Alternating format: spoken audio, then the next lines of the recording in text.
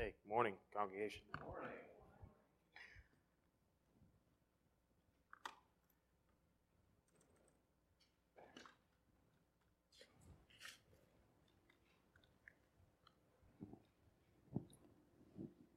You ever have a scenario where you find yourself in the middle of a family squabble? Anyone? Now, just imagine you're not part of the family, though. You are on the outside, and someone's coming to you and complaining about their relative, and they're doing this constantly, and you're always in ear, right? You're always paying attention. And after a while of hearing this consistently, right, you get to the point where you're like, yeah, I don't understand your brother. He's just ridiculous. He's just the worst person on the planet. Or you find all sorts of negative and derogatory things to say. I mean, after a while, you've been hearing this for a while, right? You've been an ear, you've been sensitive, and you're taking heart to the person who's complaining, and finally you lash out and you just say, I just can't believe them. And all of a sudden they look at you like, don't you talk about my brother like that.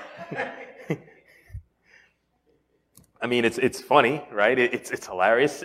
It's a scenario that I found myself in, and you learn to grow a little sensitive, right? You don't talk about other people's family, because as much as they may be expressing anger, maybe even hatred, whatever range of emotions, you know that that's a place that you're not able to touch, right?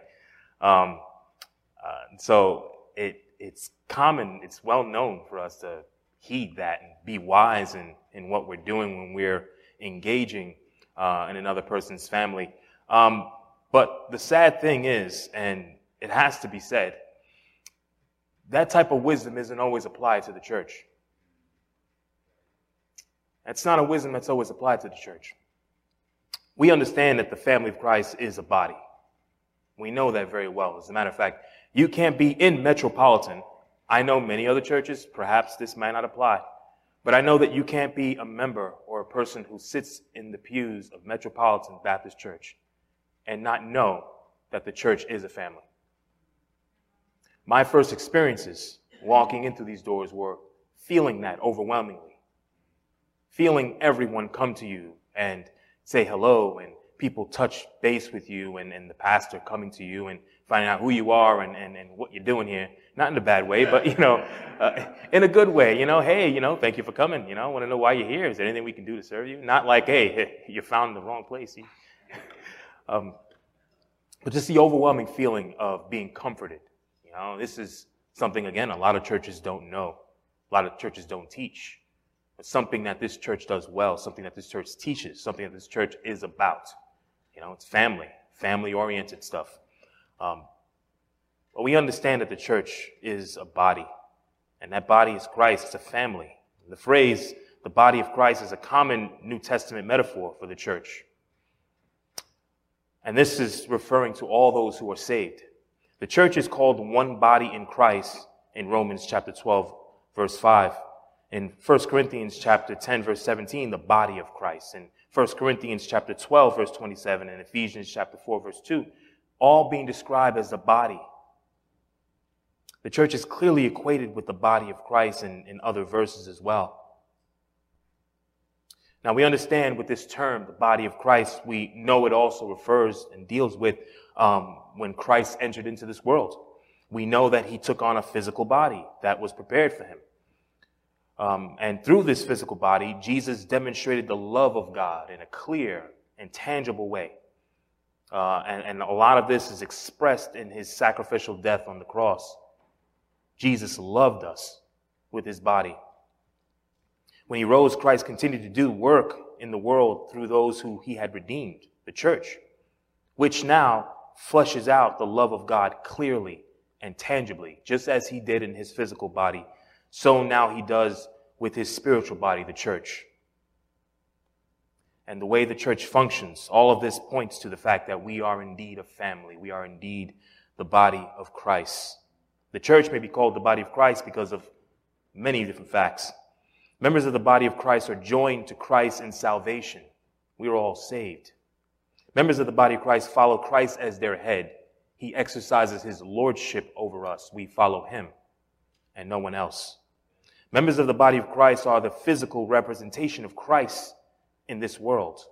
The church we understand to be an organization is also an organism in which Christ manifests his life to the world. The dispense of the gospel comes by way of the body of Christ.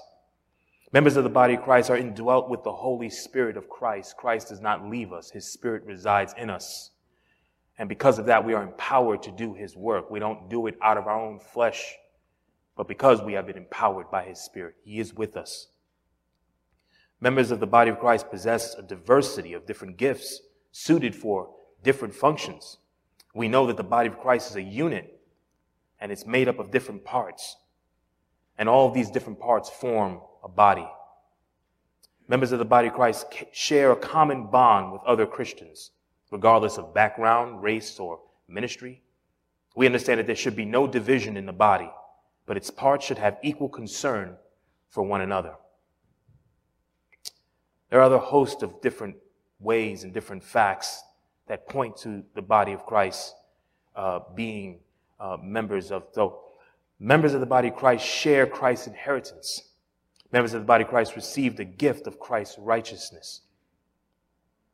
And the purpose of the body of Christ externally is to fulfill the Great Commission.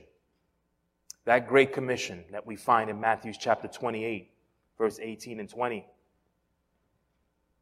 And as a Christian, we know that there is no grander and greater and more noble purpose for the church than to introduce others to our Lord and Savior.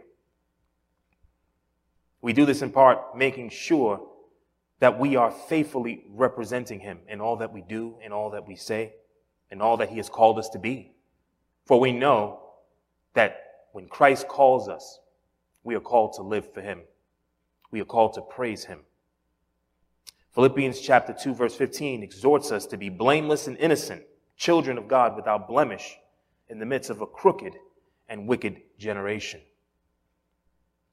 Whether we witness to people in our neighborhoods or send others to foreign lands, the church is called to manifest the Holy Spirit in us by embodying Jesus' character and telling others about him.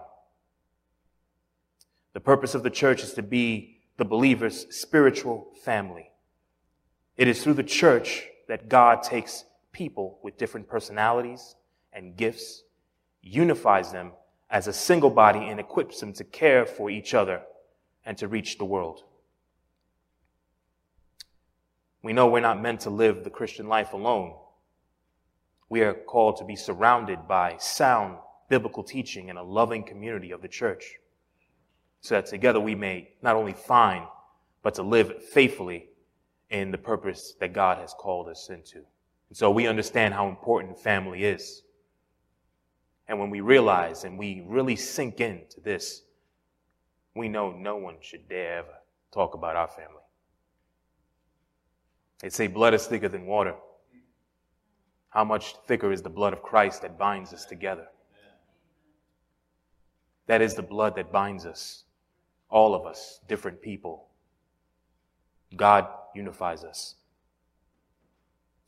And so, having walked through the book of Romans for more than a year now as a church, we begin to understand and see that Paul's hope is not just to hit us with theology over the head, right?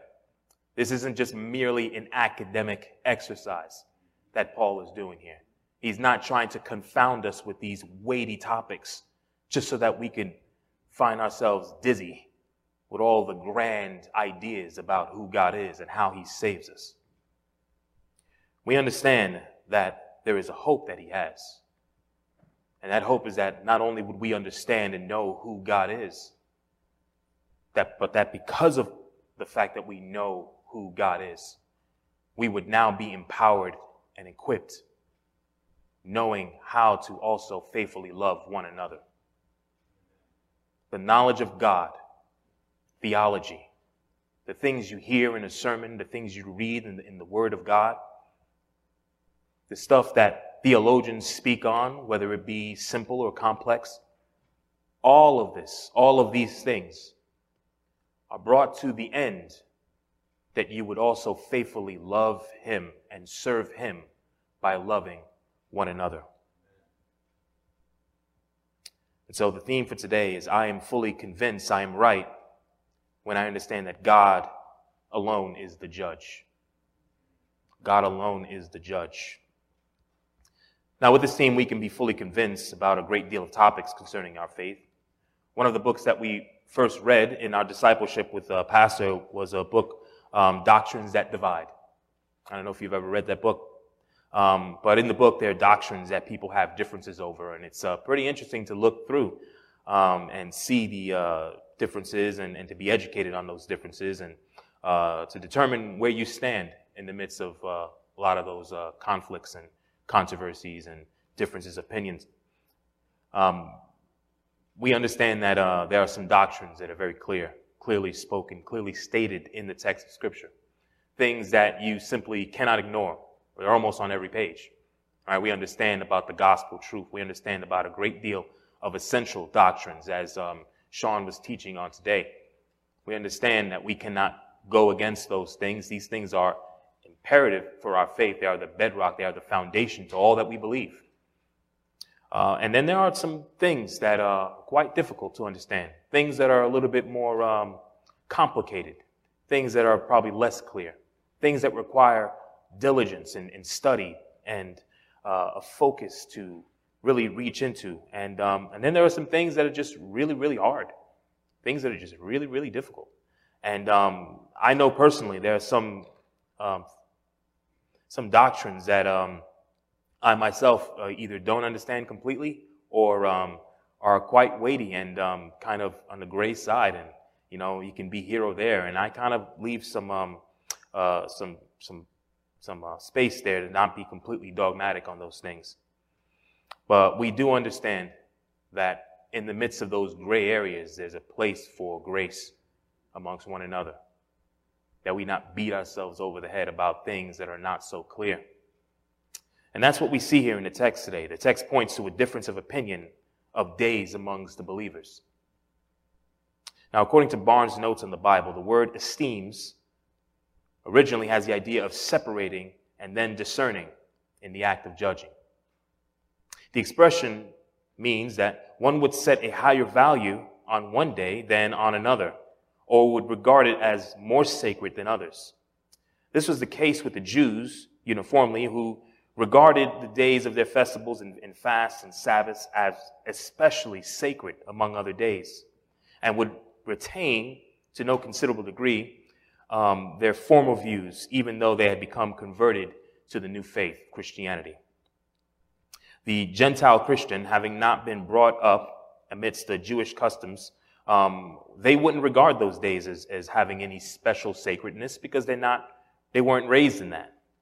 The appointment of those days had special reference to the Jews, and they were designed to keep them as a separate people and to prepare the nation for the reality for which their rights were but the shadow. They were a shadow. When the Messiah came, the Passover, the Feast of the Tabernacles, and the other special festivals of the Jews were, of course, vanished. And it is perfectly clear that the apostles never intended to include their observance on the Gentile converts. These are both interesting scriptures in the face of the fact that the Jews celebrate Saturday as their Sabbath and Christians celebrate Sunday as the Lord's Day or first fruits. But here we are told to be fully persuaded that what we are doing is pleasing to God. We are to celebrate with a clear conscience whatever day we esteem. Do it as unto the Lord. Each Christian must follow his own conscience in matters not specifically commanded or prohibited in Scripture. Since the conscience is a God-given mechanism to warn and responds to the highest standard of the moral law in the mind, it is not sensible to train yourself to ignore what the conscience has to say.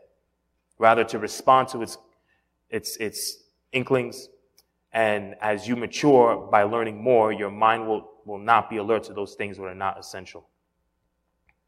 This is why our minds are called to be renewed.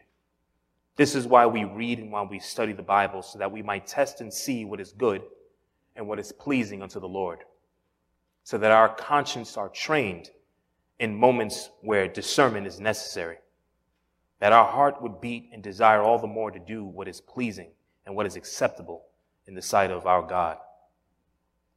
The pulpit commentary says, a general rule applicable to the whole walk to prove is to ascertain by test and experiment. Our whole walk should be directed to finding out what things are pleasing to Christ, rejecting at once everything that is not so, and clinging to all that is. We are not to follow the tradition of our people and not to take a vague view of duty. We are to prove the matter, to put to the test. For the supreme practical rule of the Christian's life must be to please Christ. Our posture isn't that we would try to see with how much we can get away with in this Christian life. I mean, at the end, religion is so uptight, right? Religion is so stiff-necked. If maybe we can find or create a brand of Christianity that enables us to do kind of what we want and still be in the passing area, right? If 65 is passing, I'll get a 66, right? We don't want to achieve. We don't want to excel. We don't want to do anything that looks remarkable, because at the end of the day, it's just a very bad look on the world. When all we do is talk about Christ and all we do is care about Christ. And when people have conversations with us, all we want to do is close with the gospel, right?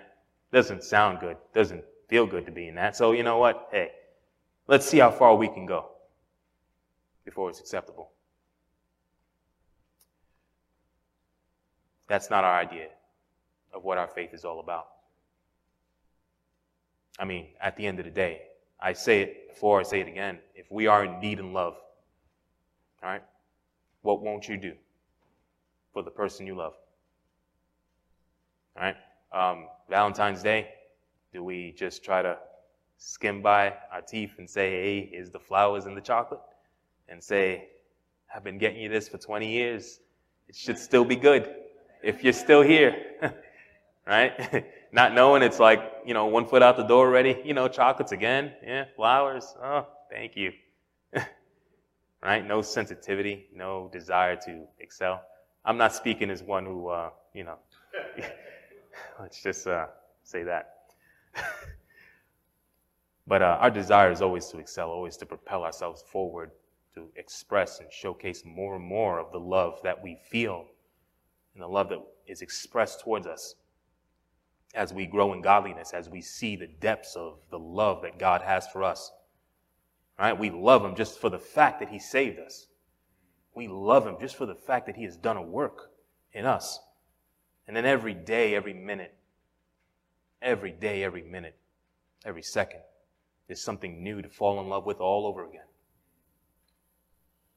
And that posture doesn't enable us to say, well, 66 is good. Hey, right? Can I give you 110? Can I give you 200? So let's apply that to our conscience. Let's apply that to our decision makings when it comes to the things of God. Paul establishes that the conscience in these matters are what to be in view here. God is not so interested in the technicality of what day we celebrate. He is, in fact, more concerned with the fact that we do take time out and worship and set aside for him. In Mark chapter 2, verse 27, he said unto them, the Sabbath was made for man, and not man for the Sabbath. You see, from this, we understand that the day it's not about the day, which day it's important, but the fact that we choose to worship God by assembling one day out of the week. Granted, we understand that there are biblical supports for why Sunday worship is done, but the most important thing is that we do indeed assemble as the body of Christ, as a family, the way God had intended, the way God had called us to. The pandemic has done a great deal of damage to a lot of different facets of life.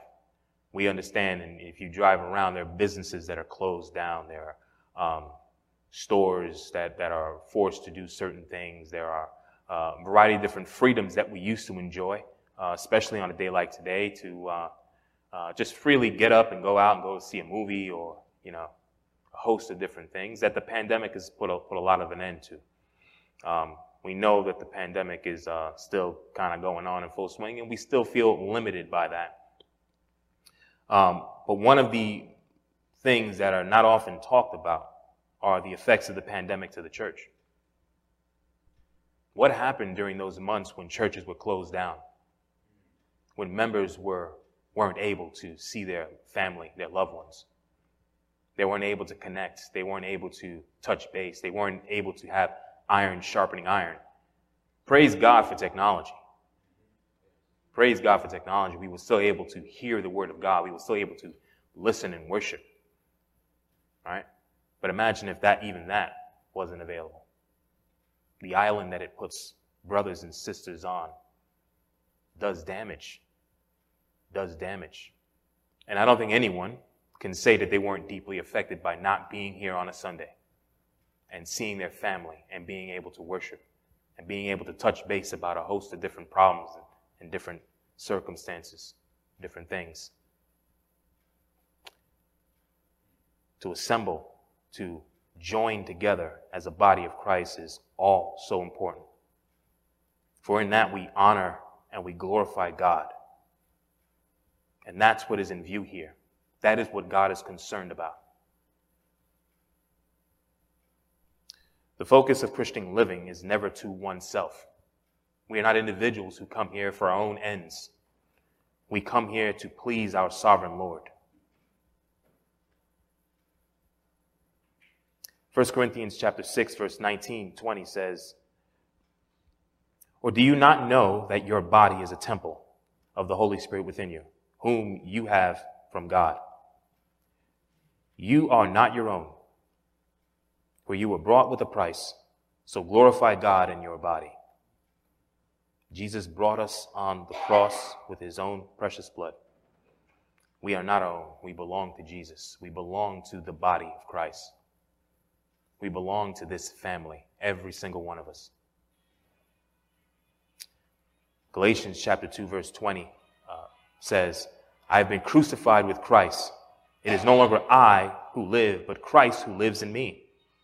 And the life I now live in the flesh, I live by faith in the Son of God, who loved me and gave himself to me." See, we are Christians. We are Christians. We are a family. We are one. We are a body.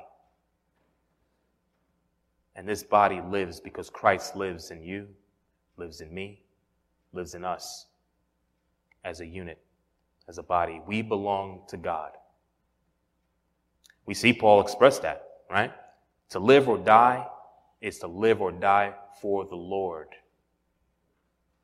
To live or die is to live or die for the Lord. To really live for Christ, we must trust and submit to God's plan. We know for Paul, it meant that to trust God's plan and purpose meant that he would not always know what it was God was planning and what God was doing in the moment. We find ourselves as Christians living this world that there are a host of different things that happen to us, right? Things that are unexpected, things that are tragic, sometimes things that are good, which who has a problem with that, right? If good things come unexpectedly, that's great, right? But we are talking about tragic things, things that are just tough to bear and to deal with. But to really live for Christ acknowledges all of those things and recognizes that God is sovereign. The very Lord of this body is sovereign. And to recognize that all things are done for the good of those who love him and are called according to his purpose. We see this with many men of God in Scripture, especially with those confronted with suffering. We see even Jesus prayed, "Take this cup of suffering from me, but nevertheless, your will be done." So he basically said, if there is any way to save the world, if there is any way to establish the body, the family of God, to enact and to fulfill your purpose without me having to suffer, yeah, let's go for it. But nevertheless, not my will, but your will be done. Whether through life or death, we are called to live for the Lord. To really live for Christ, we must depend on the body of Christ. We know that the body is often described as body parts and a variety of different things and different means, different ways. And it's always expressed that some are the eyes, some are the hands, some are the feet, and we all function as a body. This is always conceptually, in our heads and in our minds. And so sometimes to hear it would be to say, yeah, I know. Yeah, the eyes, I know, your finger doesn't pluck its own eye, that's part of the body. We all function together. And yet, practically, right, we're looking all kind of dysfunctional here, aren't we, at times? Right? The hand slaps the other hand. The hand hits the foot. The hand pokes its own eye. Right? The feet walk the body into a wall. Right? The head bangs its head on the wall. Right? A whole host of dysfunctional things. Now, if we see that practically, we're like, that person goes to the psych ward. Immediately. Right? Immediately. Something is not right there. Something is wrong. And yet, I think, at times we can think that this is a normal thing. That this is the way it should be. Well, these church folk, what they do to each other. They eat their own, But we know that that's not the way things should be. Especially since we have the Lord as our head. And we have our instructions before us in the text of Scripture. We understand how we ought to conduct ourselves and how we ought to act in the midst of a world that is always looking for an excuse to not receive the truth and not see the light. We got to do better. We have to do better. We have to recognize that what would enable us to do better is not only the desire to honor and please the Lord with the way that we treat each other, but to recognize perpetually that we depend on one another. We need one another. Christian walk isn't done in isolation. No one walks this walk by themselves. Right? When you walk by yourself, you get jumped. Right? No one does this by themselves. The body wasn't designed to operate with individuals. The body was meant to function in unity. And that's what we're called to. And because we didn't create this thing, we have no choice to change it up. We are not sovereign. We are not the Lord. God is. So whether we like it or not, we're family. And we need each other. We must depend on the body of Christ. To really live for Christ, we must exalt Christ in everything that we do. Every single thing that we do. We must consider what God is pleased with. We must consider what God finds pleasurable, what God has called us to do. And we must do all those things to exalt His name. It should be our passion and our desire in life to make Him known, to preach and teach and to live the gospel. What are you passionate about? What are you passionate about? Because what you're passionate about would be the thing you do, the thing that you think about constantly, the thing that you dream about, the thing that you take steps and make sacrifices for. What are you passionate about? Are you passionate about making His name known? Are you passionate about who He is in your life? What He is consistently doing for you and your family? What are you passionate about? People who go to a restaurant and really had a great experience, they're always, really happy to be able to, tell other people about the good time they had there. I don't normally write reviews for places or establishments that I go to because I'm just lazy, right? But if a place was particularly good, it might actually compel me to actually write something. It won't be long, and the stars will be up, but I'll actually do it, right? Christian life looks like a group of people, a family, who have experienced this life-changing, life-altering, beautiful experience with their Savior, and are so passionate about their experience they have no choice but to always have to say something about it. Hey, did you see the Super Bowl? That Tom Brady is something else. Yeah, Tom Brady did good, but let me tell you something. I have to tell you, when I was in church on Sunday, right? Hey, Super Bowl Sunday. Yeah, I know Super Bowl Sunday, that's once a year though. I go to church Sunday every, 4 Sundays out the year, sometimes 5, There's always something transformative happening to me, every day Christ walks with me. The Holy Spirit is in me. He's always doing something miraculous. Let me tell you something else, right?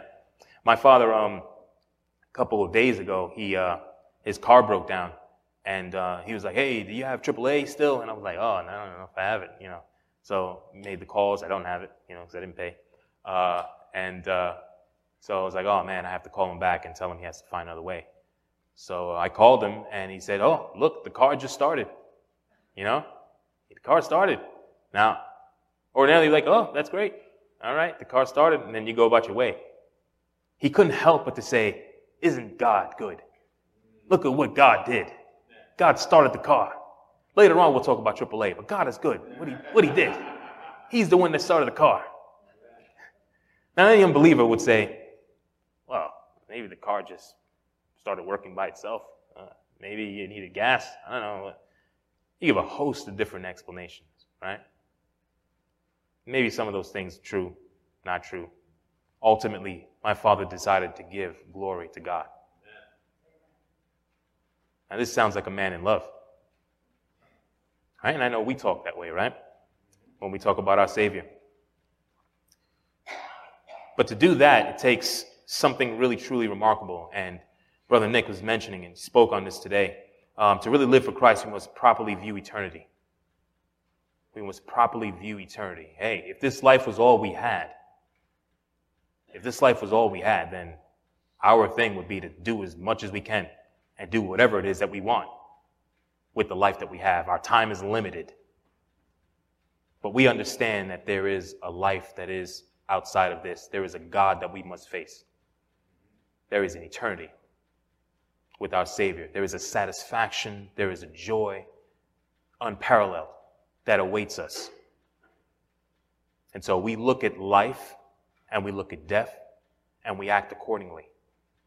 What does that mean? It means that with our life, with the decisions that we make in time, in eternity, in the space of time, that we consider our conduct, that we know that we have to act accordingly. We have to act a certain type of way. But it also enables us to look at death differently as well. We don't look at death as the end. We don't look at death with a stinger, something that would hurt us. But we, as the text of Scripture say, look at death and say, "Where is your sting? Where is your sting?" We as Christians can live with a hope and an expectation that when death does come, whatever day it does, that this is only just the beginning. This is only just the beginning. And that's what it truly means to live for Christ, that we have a proper view on eternity. We must also focus on discipleship if you live for Christ. In the flesh, it's the hardest thing to do to submit yourself to someone, to be underneath someone, to have someone tell you what to do, tell you you're not doing it right in whatever loving way that they can, right? To tell you got to do better. It's the hardest thing in the flesh. The fact of the matter is we live for Christ, and our focus is on growing all the more into godliness. In order to really live for Christ, we must focus on discipleship. Christ discipled others, and so we must also in our walk and our following him. And this is because we have been redeemed and purchased by his blood. And it can never be said enough. The fact that we are here today is because a purchase has been made, a transaction from death to life. We don't sit as people who are blind. We don't sit as people in darkness and loving the darkness. We sit as people who understand and know what light is, who understand and know what truth is, and are able to make sound decisions because of the text of Scripture and the Holy Spirit that resides in us. And we must take hold and make use of every means of grace that God gives us. So not only would we glorify God as individuals, but as a family that God has intended, as the body of Christ. And so in conclusion, let us leave each of us fully convinced that we are right when we accept the high calling of loving God's church. Let us pray. Our Heavenly Father, we thank you, O Lord. Lord, you have saved us. You have redeemed us. You have brought us into your family, O God. And it's not just us, but a multitude of people, Lord, out in the world of different backgrounds, races, and experiences in life. And you've done this, Lord, because it is your will. And who are we to say anything outside of that?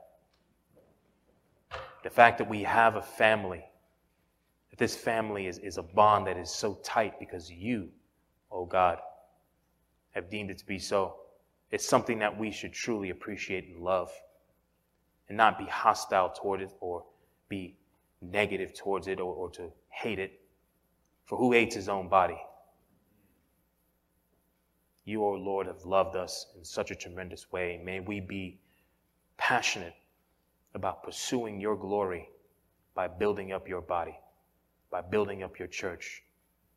Lord, may we continue to grow in godliness, Lord, so that we can, before the world, showcase your beauty.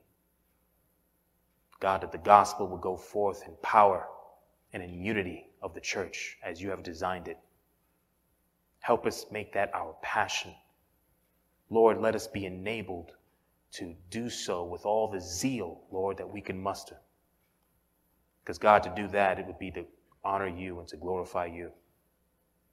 And we do indeed love you for all that you have done for us. We thank you, O Lord. In Jesus' name we pray. Amen. Amen.